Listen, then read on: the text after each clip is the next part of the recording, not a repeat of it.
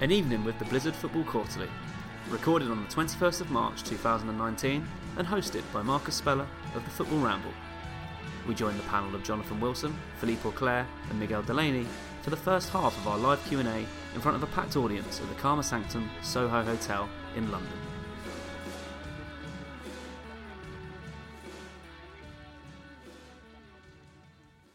Welcome to this Blizzard Brexit hustings. It's the Karma Sanctum Hotel. Thank you very much for coming. My name is Marcus Speller of the Football Ramble podcast. We have a magnificent panel for you right now. Joachim Löw, of course, the man behind the Blizzard. I'm sure you're very familiar with his work, written for many publications, many fantastic books out as well. Philippe Auclair, the biographer for Eric Cantona, Thierry Henry, and long-time contributor for France Football magazine, among others as well. Miguel Delaney, the chief football writer at The Independent, and again a contributor to many publications. And I thought as well, for Miguel, just to get to know the man a little better, I'm just going to read this from his Wikipedia page. Delaney has stated that he regularly plays football with zonal Markins Michael Cox, and Twitter disputes about football between the pair are not serious. Delaney has also had... Why is that in there? Well, don't question it. It's Wikipedia. It's true. Delaney has also had... You wrote it, Miguel, anyway. Delaney has also had a Twitter dispute with Father Ted creator Graham Linehan, who Delaney described as a cunt. As of April 2018, Delaney was the most prolific Irish journalist on Twitter, averaging 59 tweets per day. If that doesn't deserve a round of applause along with the rest of the panel, I don't know what does, ladies and gentlemen. I don't know what does. I think I remember, sorry Marcus, but I think we remember that we actually made that count and we realized that Miguel had tweeted longer than the Bible. And, it's like and remembrance of things past as well, put together. Like incredible. That. Apparently if you put a load of monkeys and typewriters in a room, they will eventually get to all of Miguel's tweets. Of course, Linehan's had to go with 2 independent writers now. Is that right? Yeah, he had to go with Johnny after his trans piece. My goodness. Yeah, well, the less said about that, the better, perhaps. Let's keep it to football if we can. This is a Q&A, everybody, so don't be shy with your questions. And what normally happens on these events is we start off, people are a little bit shy maybe, and at the end there's a forest of hands, we can't get through you all. So I will open it to the floor in just a minute. Do not be shy. Do not, a bit like Theresa May, don't delay on what you want to do this evening. Let's start with a simple one just to get us going. Gentlemen, a favourite moment from the European Championships, or European Championship qualifying as it is now upon us. Jonathan, why don't you kick us off? Okay, I'm going to be incredibly self-aggrandising, but it's my magazine. I don't care. Yeah. So, Euro 96, a big tournament. I was doing my first year exams at university. And on the Saturday of the England-Scotland game, I had 2 Anglo-Saxon papers, which is too many, frankly. So one in the morning, which is fine, but then one in the afternoon. And so the one in the afternoon was translation. So you knew you're going to get certain set texts, so you could just learn the translation. So knowing it was England-Scotland that afternoon, I worked harder for that than I ever worked for anything ever before, learned the translations off by heart, get into the exam hall, and it's at Oxford, so I'm wearing ridiculous mortar boards and all that nonsense. And see the first 3 words, bang, write it down. So the paper's meant to take 2.5 hours. If you actually learned it off by heart, it took about 20 minutes. So I'm then sitting there thinking, how soon are they going to let us get out? So I'll give it an hour. I gave it till 40 minutes because it's only so long you can read your own words. So I thought, Miguel, you want to comment on that? Sorry. Rarely read them back. Yeah, okay. I thought, what are they going to do if I leave? Are they going to actually stop me? Are they going to physically kind of hold me back? And as I stood up, there was about 10 other people who'd obviously done exactly the same thing, was waiting for somebody to make the move.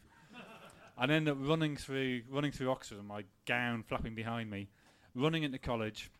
I'd missed the first 25 minutes or so, and then completely needlessly, taken with the spirit of the moment, I jumped through the window of a TV room and rolled over into position right in front of the telly. And England won the game 2-0. 2-0. Any England fans in? Yeah. Any Scotland fans in? Any Kazakhstan fans in? just one there.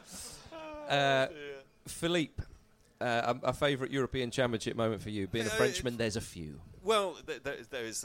It has to do with. There have been a few, but this one has got to do with the first tournament that France ever won, which is 1984. And the date is very easy to remember because it was the date of the Brexit referendum, 23rd of June. Oh, right. Yeah, 23rd of June 1984, when we didn't know what kind of shit was going to hit us yet. And by the way, it was the day before my birthday, because I'm 24th June, like Leo Messi. The only thing we've got in common. And it was that day probably, I think, one of the, both emotionally and in terms aesthetically and in terms of a football game, probably one of the greatest games I ever saw, which was France-Portugal. And for those of you who were not born at the time,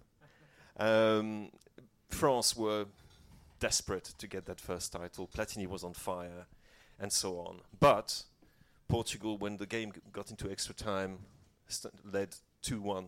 Jordão, I think, scored the second goal. And then miraculously, Jean-François Domergue equalized. And we're in the 114th minute, and we think it's going to be penalties again. Penalties again, it means we're thinking back Sevilla 1982, this is going to be terrible. And 119th minute, the most beautiful surge upfield of the man who'd never done it in his life, Jean Tigana, who manages to square the ball to Michel Platini. He scores, and that's absolute heaven. And actually, it's funny. I'm wondering if this moment was not emotionally stronger than winning the World Cup in '98. That it felt really that something had happened. We couldn't lose against Spain. So that is very much my favourite moment. Is any of that slightly compromised for you by your present feelings on Platini? I try to make the distinction between... For those of you who might have read the Blizzard for a while, I wrote a not very polite piece about Michel Platini.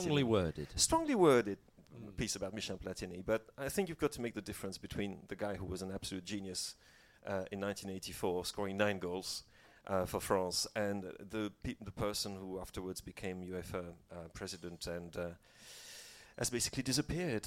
And for the good of world football. Well, maybe, because the guys in place are actually probably worse. He's always way back. Yeah. His suspension ends in October of this year, so you never know. You might see Michel Platini back. Hey, that would be it wouldn't be a welcome return, actually, would it? Miguel, what about yourself? As an Irishman, perhaps more of a limited? Well, and a half Spaniard. Of course you are. We've got 3 of them. Touché, good say. All 3. And I'd love to say Houghton against England, but actually I can't remember because it was 4. So I'd probably go for the one I was at, which is the first tournament I ever covered, and where I met Jonathan, for better or worse. Euro 2008. We'll always have Vienna. We'll always have Vienna, yeah. So I'll Torres winner against Germany.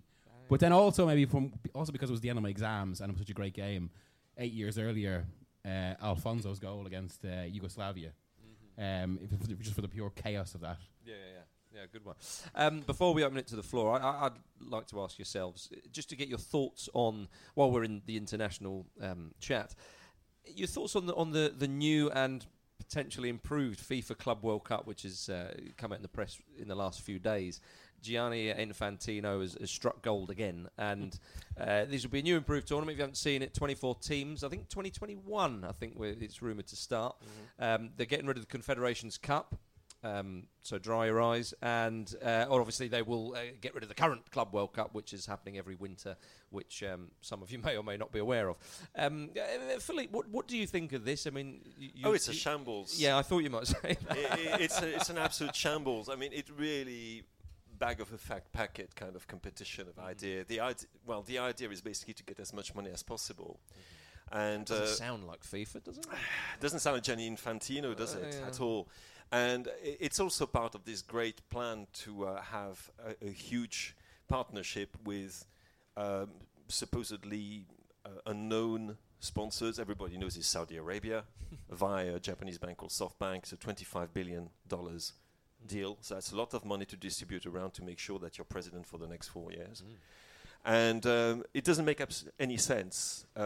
In fact, none of this makes any sense because it's not the only thing. You've got the Club World Cup with 24 teams in. There have been calculations which show that some of the players would have to play every 48 hours, which is absolutely insane. And because of that, because we're in 2019, it's probably going to happen. And so from 2021, despite the opposition of UEFA, despite the opposition of FIFPro, the position of ECA, which is the club association, we're going to have a tournament, which is going to be an experimental tournament in 2021. And when you add to that the expansion of the World Cup to 48 teams in Qatar in 2022, plus the new Super Champions League. I don't know if you've read about that, but it's been leaked, which is going to make, I think, everybody's blood freeze if you care about football.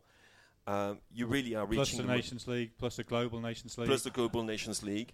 And it started... The moment comes when you're asking yourself, well, what the heck? Why am I following this game? Well, I mean, there's so many things wrong with the idea. So 24 teams is a bad number for a tournament. It just doesn't work. The Euros didn't work with 24 teams because you spent... you had 36 games to lose... Essentially, the best 16 teams in qualifying, there's only 2 different who actually went through to the last 16. So it leads to bloated, pointless tournaments and pointless games. Also, this £25 billion... even the weakest teams there are going to get 100 million, 200 million. Something now, if you take even, say, a well-established league like Argentina and give 100 million quid to Boca Juniors or River Plate, they win that league for the rest of time.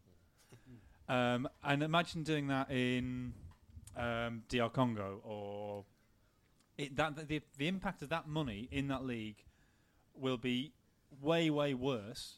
Way more impact than what we've seen, for instance, in Cyprus when Apoel got to the quarter-final and got a fortune, or Maribor dominating the Slovenian league. It is that times whatever. So the one thing, the Argentinian league is pretty terrible in terms of quality, but it's tight. There is competition there. You take that away as well.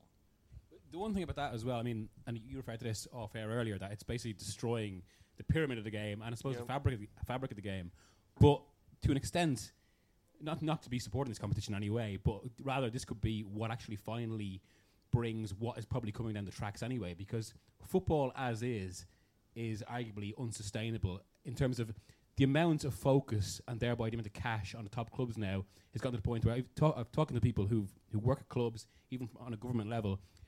There's an estimation that in the next 10 years, half of the clubs in League 1 and League 2, just a bit like the regional press, they won't be able to survive in the current form. And it will in England alone, it will probably make a system where it's almost like the NFL, where there's a Premier League and then there's beyond that kind of feeder system, but no actual football structure anymore. And it does just, I mean, from one perspective, what this does, as bad an idea as it is just hasten what's going to come anyway. I hope you're all feeling reassured and what an uplifting start. Positive about the future of world football. Indeed, yeah, absolutely. Any questions? Any questions open to the floor? Yes, man in the black jumper. Okay. Okay, so obviously we don't have a microphone, so I will repeat. If you're at the back and you want to ask a question, do shout. But the question here is, if the tone couldn't go any lower, let me get you right. Is there any way to cover Cristiano Ronaldo? Is there an acceptable way to cover Cristiano Ronaldo at the moment? Miguel? Well, we were going to get to that because it was something I thought about last week where suddenly it was a bit disconcerting. You couldn't but praise him for what he did on the pitch against Atletico Madrid, typical Ronaldo display. But yet, the gushing terms about him in the context, with no contextualization over what's going on in the rest of his life, was actually remarkable. And it left a bit of a taste, or a bad taste. But to a certain degree, we are, like I say, the media in that sense is kind of compromised because there is almost an absurdity if he's referred to in every sentence as who is currently has the allegation against him. If there's always a couching of it, but yeah, it is extremely difficult. But I did think that the praise at the very least should have at least been awarded. That we shouldn't have been talking about him as some kind of superhero. Jonathan, would you agree with that? The praise I just think it's incredibly difficult because I know exactly what Miguel means. It did feel slightly. There felt something wrong about writing that kind of stuff. But then we got word counts as a limit to what. How much space we have. Also, we don't have the Spiegel documents. We don't have the Spiegel documents. He hasn't been charged with anything, which makes things... I mean, if he is charged, obviously then becomes... We just can't talk about it. But But the truth is, we don't know. We haven't a clue. I mean, it's an ongoing investigation that happened 9 years ago. We have no way of investigating. We have no way of knowing what's going on. And I would add something to that, is the fact that there are people that we praise routinely, whom we know have done some very bad things and which we can't write at all about because there are things which would be libelous, and we know they've happened within the game. It could have to do with personal life, it could have to do with drugs, it could have to do with gambling, it could have to do with many things, and we know these things are true, but we cannot print them. So in the case of Ronaldo, which is strange because the allegations were first published in the Spiegel and couldn't be taken on by the British press, by the way, because there would be you would have been sued for libel. And now it's sort of possible to do it, taking a lot of precautions. But this kind of, I wouldn't call that double standards. In this particular case, I don't think we've got much of a choice. You can remind people sometimes of the context in which this is happening, and perhaps, like Miguel says, you've got to be perhaps a little bit more cautious in your praise and transforming this man into a super role model. Well, I think that's exactly it. And as long as you talk purely about the football, I think it is fair enough. It's when you get the very sort of soft features about him, soft previews, soft profiles of him, that's when I think it becomes really worrying, damaging. I mean, what struck about last Tuesday was it as well is that there was a lot of legacy talk in terms of kind of his Champions League, and like ultimately, when it comes right down to it, especially if this story develops, that legacy could be extremely compromised. So in that sense, actually, it's pretty hard to separate if you're talking about him in historic terms, because this could well end up something that colours his entire career, or could always have that asterisk there. Well, I mean, if he's guilty, then you know his career should not be talked about. Really, it's kind of it's. I mean, to say taints it is not even strong enough, is it? It's. But I mean, without getting into specifics of the law and that, it's hard to see it actually going further. Do you reckon? Well, I mean, it's very hard to get convictions in rape cases anyway. Yeah. And in a 9-year-old case, I think I don't really know what's even being investigated now. I don't know where that's going, but you don't even know what the court can accept as being receivable, which is perhaps one of the reasons why it hasn't gone to court yet, or it hasn't been charged, because there was an NDA signed, there was an agreement of some kind, which you could take as an admission of guilt, but which you could also take as an admission of being, I don't know, threatened, and the lesser evil. So it is extremely difficult, but this is a problem which is not just to do with Cristiano Ronaldo himself, even though we're talking about, one of the giants of the modern game and so forth, but it's something that we have to face, I think, almost every day in our work. Well, it's also where you see the issues of a sort of globalised world, and football perhaps presents this more obviously than almost anything else, where we're dealing with legal systems that don't overlap, with libel laws that don't overlap. So what you can publish in Der Spiegel, we can't publish here. So it becomes incredibly fraught and incredibly difficult. Any other questions that are about stuff we can talk about and that don't suggest football's going to the dogs? Yes, that man right there. Like it. Is Solskjaer actually good enough to manage Manchester United? At the moment he is, isn't he? He's doing very well at the moment. I've just seen the results. I mean, of course, is it a narrative or is it a tactical genius? The word tactical was used, so should we turn left? Yeah, and genius, yeah. Miguel, genius, sorry. Yeah, well, okay, but Philippe, he masterminded a wonderful night in Paris, of course, against PSG. And you in particular enjoyed this. And to be honest with you, Philippe, I think any neutral fan should want Paris Saint-Germain to lose as much as possible. I think you'd agree with that. I think it's quite correct. Yeah. But it was a wonderful result for his Manchester United. But what about, tactical genius? It was. I agree with that. Do you think it was lucky? Yeah. Scott McTominay in the centre of that midfield. Just before Come on. Did you not see him today against Kazakhstan? Sorry, just on that. I don't know if anybody watched that game today. But something that really pisses me off about modern football is kids with kind of these signs saying, "Please, can I have your shirt, Cristiano?" Mr. Wilson. Yeah. But nobody can have my shirt tonight. No. It's literally the only one I've got. We put a ban on it. Yeah. But there in Kazakhstan, there's somebody clutching this sign. So McTominay came on about 20 minutes to go. Somebody in the crowd holds up this sign saying, "Mr. McTominay, I am a big fan from Kazakhstan. Please, can I have your shirt?" Love that. Well, current Manchester United Player of the Year, of course. Lest we forget. So, Philippe, tactical genius? Genius, no, but certainly very competent. No, I'm absolutely competent. I think we judged him perhaps a little bit too eagerly and too quickly on the basis of what he had done at Cardiff and what had happened there with a squad that certainly was not the one that he could play this kind of football with. But what about what he did at Mulder? Talk us through that. Well, what he did at Mulder... Lars isn't here. Well, we need Lars. I mean, I talked to Christian Carlson about it, and who actually said, you should have seen what he did with this team. It was actually remarkable. He made them play an incredibly energetic kind of football, even though Mulder is the equivalent of PSG in the Norwegian league. I mean, they're sponsored by these musicians, very, very wealthy musicians. Yeah. And they have basically the league to themselves when they want to. But he did some remarkable work there. And he's shown, I mean, some very, I'm not talking about tactics here, but some very impressive qualities, which are not just man management or the fact that he's not Jose Mourinho. He's shown that he could listen to other people, the way that it seems to be a collegial kind of management with Mike Phelan and Carrick. Some of the tactical coup he's also staged, the way he's deployed Paul Pogba, the way he's organized this team. And I don't say anything there that suggests he's not a competent manager. We'll see later. I mean, I think it's much too early. How many games is it now? It's 18, isn't it? Or 18? Yeah. Well, Miguel, what do you make of it? I think regardless of the narrative, as you mentioned, he has done better than anyone's expected, I think, and shown more qualities than anyone's expected. And I think it's got to the point where I actually think he's got the job, to be honest, from what a lot of people are saying. And it's got to the point where I'd be brave to not give him the job. But in some bizarre world where if I had the decision and a gun was put to my head, I wouldn't give it to him.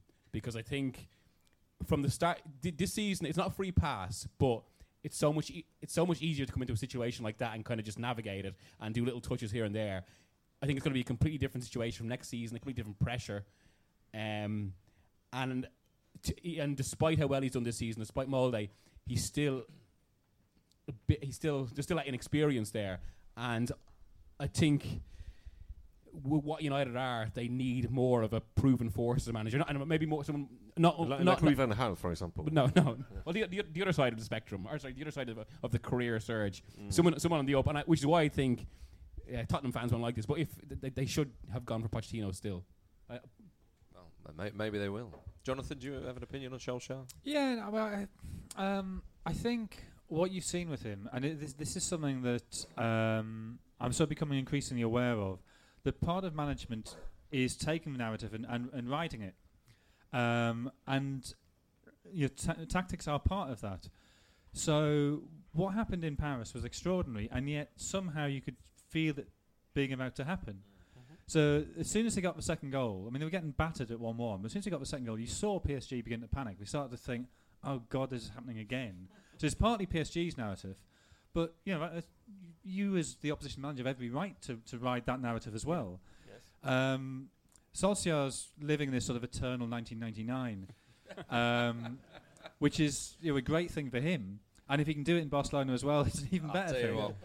But what I loved in that second half was that PSG had a bit of pressure at first, 5-10 minutes of the half, and you saw them on the touchline giving the instructions, go to a 5-4-1. We'll keep it at 2-1, and then the last 10 minutes we'll go for it, and we'll see. We'll see if this incredibly neurotic team succumbs again. And sure enough, they did. Yeah. And whatever you think about the penalty, whatever you think about whether that should have been given or not, the fact is that a player running from midfield has a free shot on goal, and the defender turns his back on him and doesn't close him down properly. And I don't know if it's laziness. I don't know if it's sort of some kind of mental aberration. He's called President Kimpembe. That's the word you were looking for. Who should have been sent off in the first leg. But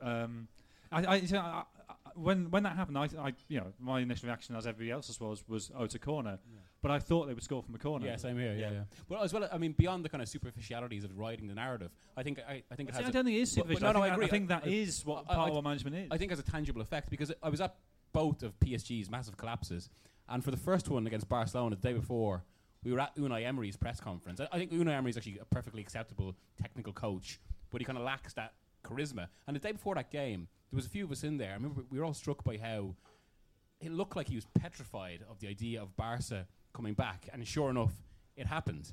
And with Solskjaer, though, it was the complete opposite, where straight from the off, he was talking. and it wasn't just kind of empty terms of belief in United and comebacks. It was actually radiating a conviction they could do it. But beyond that, he actually started to talk through how it could happen. And I mean, what he said happened exactly. Yeah, exactly. And I think actually, from again talking to people around the club, that actually had an effect on the players as well, because then they start to. I mean, you're getting the kind of coaching terminology and all this sort of thing, but they started to visualise what could happen, and it did actually help what happened on the pitch. Again, can you imagine when we're coming back from Liverpool on a Sunday night in 20 years, and we get the Sporkle on, as we always do, and the question comes up, can you name a midfield that Manchester United played against PSG that day? Can you name it now? Ashley Young, McTominay, Fred, and Pereira. There you go. But that was an effort. But who came on? Dalot. There you are, you see. To be honest with you, Jonathan, I'm quite stunned you didn't get a round of applause there. But there we are. It's a tough crowd. Are we going to laugh at PSG now? We can have a laugh at PSG whenever you want. But to answer the question, tactical genius, probably not. But better than we might think. Before we laugh at PSG, there's a lovely chap there who wants to ask a question. The Spurs stadium, was it just a massive clusterfuck? Was there? Yes. Yeah. No swearing from the audience, please. Was there sabotage? What kind of went on with that? Okay. Sabotage. Was the Spurs stadium? So is that kind of a stadium equivalent of the lasagna? It could well be. Like that. Spurs Stadium, was it, to use your words, a clusterfuck? Was it a sabotage? Does it even exist? Does anybody have... Well, I hope it does, because we're supposed to go there on the 3rd of April. They'll keep putting it back. It's like Brexit. Just keep going. No, it's locked in going. now. Locked in now. Sorry? It's locked in now. Well, It's what? The I think Spurs it is. Stadium. They're playing Crystal Palace, Yeah, and we're going to leave the European Union. Anybody have any words on the Spurs Stadium? To be honest, I don't. Yeah. No, because like everybody else, I think I'm a bit nonplussed as to why we've had all these delays. Yeah. Which seems to be linked to problems by the construction companies, and I don't think there's any sabotage in there. I think what surprised me, to be honest, was the optimism of Tottenham when they started the project and when they said it will be ready at this time. And I'm an Arsenal fan, as everybody knows. I remember the Emirates, what happened, it took time, and I was thinking, wow, if they can turn this around in so little time, it's fantastic. And actually, at the time, it felt unbelievable when we were going to Spurs to White Hart Lane, and we could see the new stadium growing literally outside, like some kind of huge, I don't know, some kind of weird mushroom or growth tumor. You are an Arsenal fan, aren't you? Yes, I am. And no, but it was very impressive. Oh, okay. And you thought, well, they might be able to do that. And I'm just wondering if there hasn't been a little bit of a case of hubris in this particular case. So there we are. I'm just gutted there's no cheese room. Where did I don't understand. Are you talking about here or Spurs Stadium? Anywhere I go, I fucking love cheese. That's like, the big where did takeaway. that story... partridge. Well, where did that story come from? If it was never planned to be a cheese room, why was everybody reporting a cheese room? We've touched a nerve, Jonathan. I think we should move on very, very swiftly. Any more questions? Yes, the man on the table here. What's gone wrong with German football, national football, club football in the last few years? Just calling Raf. Yeah, please do. The disastrous World Cup. What would you say, Miguel? This is a problem at club level, or do you just think it was a bad World Cup and they need to regroup at international level? I had to do a piece in this last week actually because I was at the Bayern Liverpool game, and you're right. I mean, there's the national team's in disarray. The club football, the clubs they've performed poorly in Europe by Eintracht Frankfurt, and yet despite that, and despite a Bayern team who are going through transition, they look like they're going to win the league again, which is almost as much of an indictment as anything.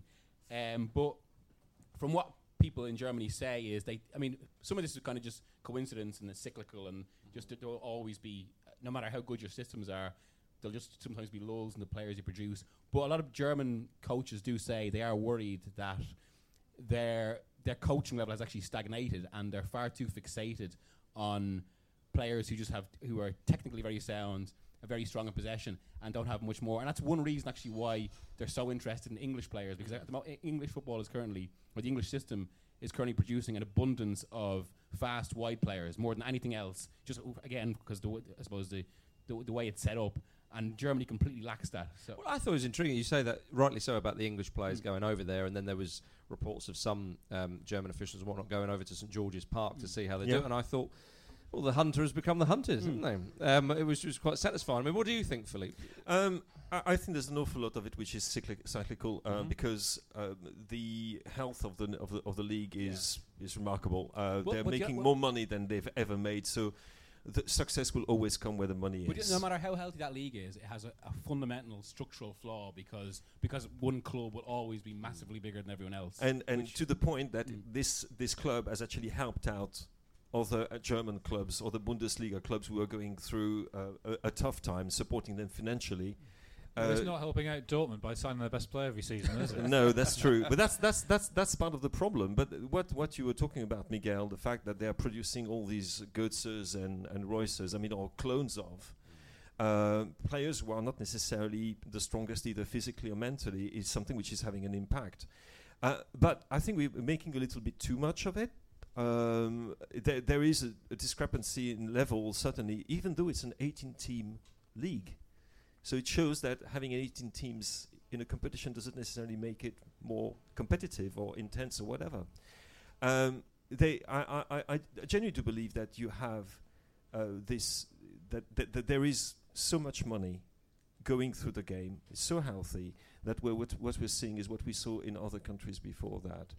They already went through a similar cycle themselves. They got out of it with the reboot, as they said, after the 2000 Euro and 2002 World Cup. And for a country which is not in the doldrums, because in doldrums means it's stagnating, it's going backwards in this case, they still were world champions in 2014. And also, you could add that Joachim Löw has made some choices which, to say the least, dubious. Löw's always been a problem, I think. Yeah, I would agree dubious. with that. And thank God we've been proved right at last. After years of watching the mediocrity winning tournaments. Yeah. It only took one World Cup win to prove it, didn't it? Yeah. No, but look at the number of players from the Confederations Cup, for example, which they won so handsomely. But I think this is actually the really fascinating thing, that they were brilliant in the Confederations Cup. Absolutely. And I began to doubt my doubts about Löw. And then thank God he proved me right during the World Cup itself. But it is entirely mismanagement by him, because the players are there. He took a reserve team to the Confederations Cup. They then had sort of the reserves of the reserves playing in the under-21 tournament, which they got to the final of that year. That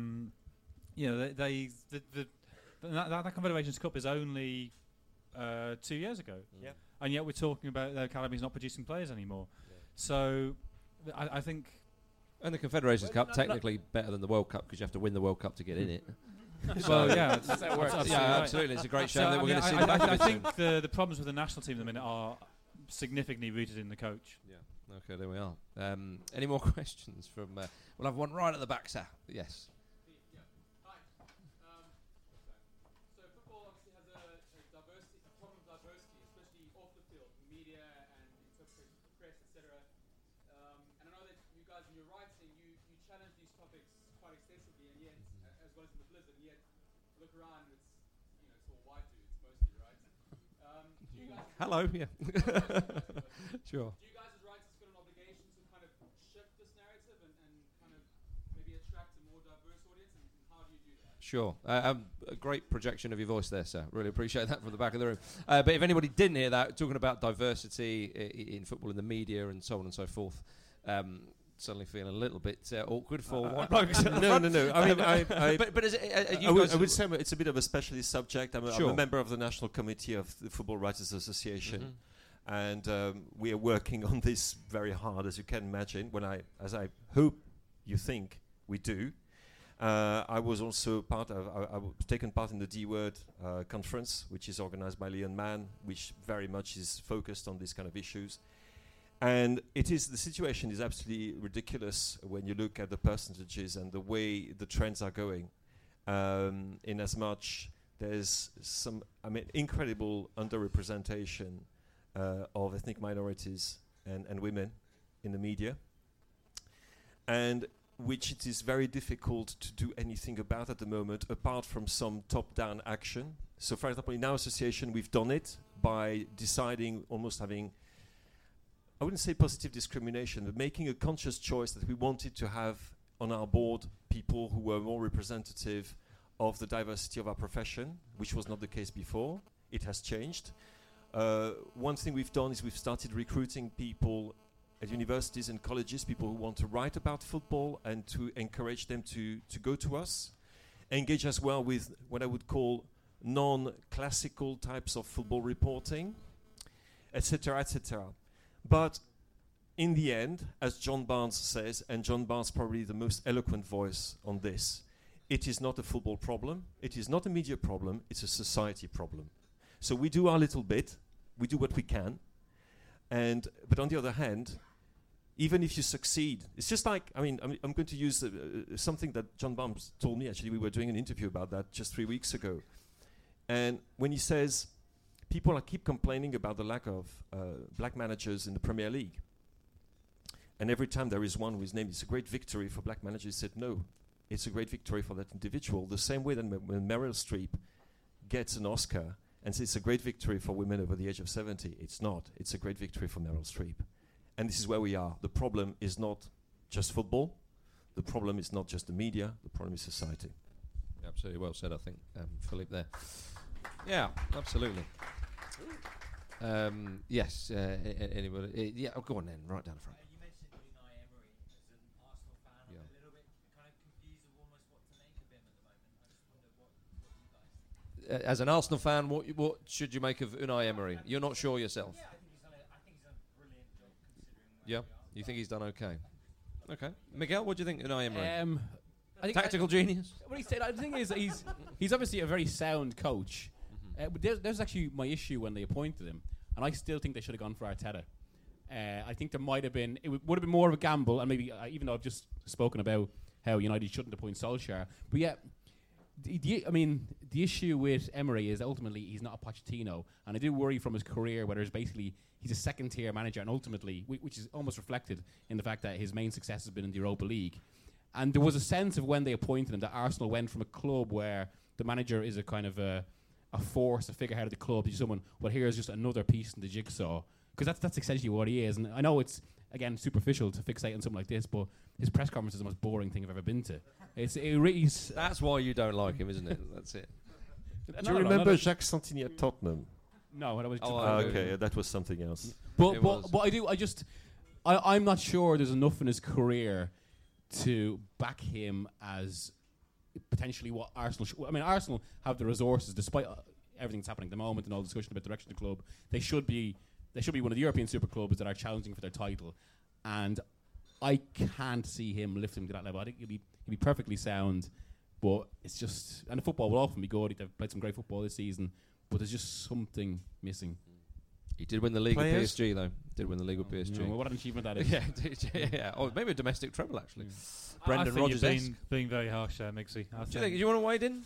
Well, I just think that you're right. He is a Europa League coach, but in a sense, in terms of expenditure at the moment, Arsenal are acting like a Europa League club, and I think which is why they need something bigger.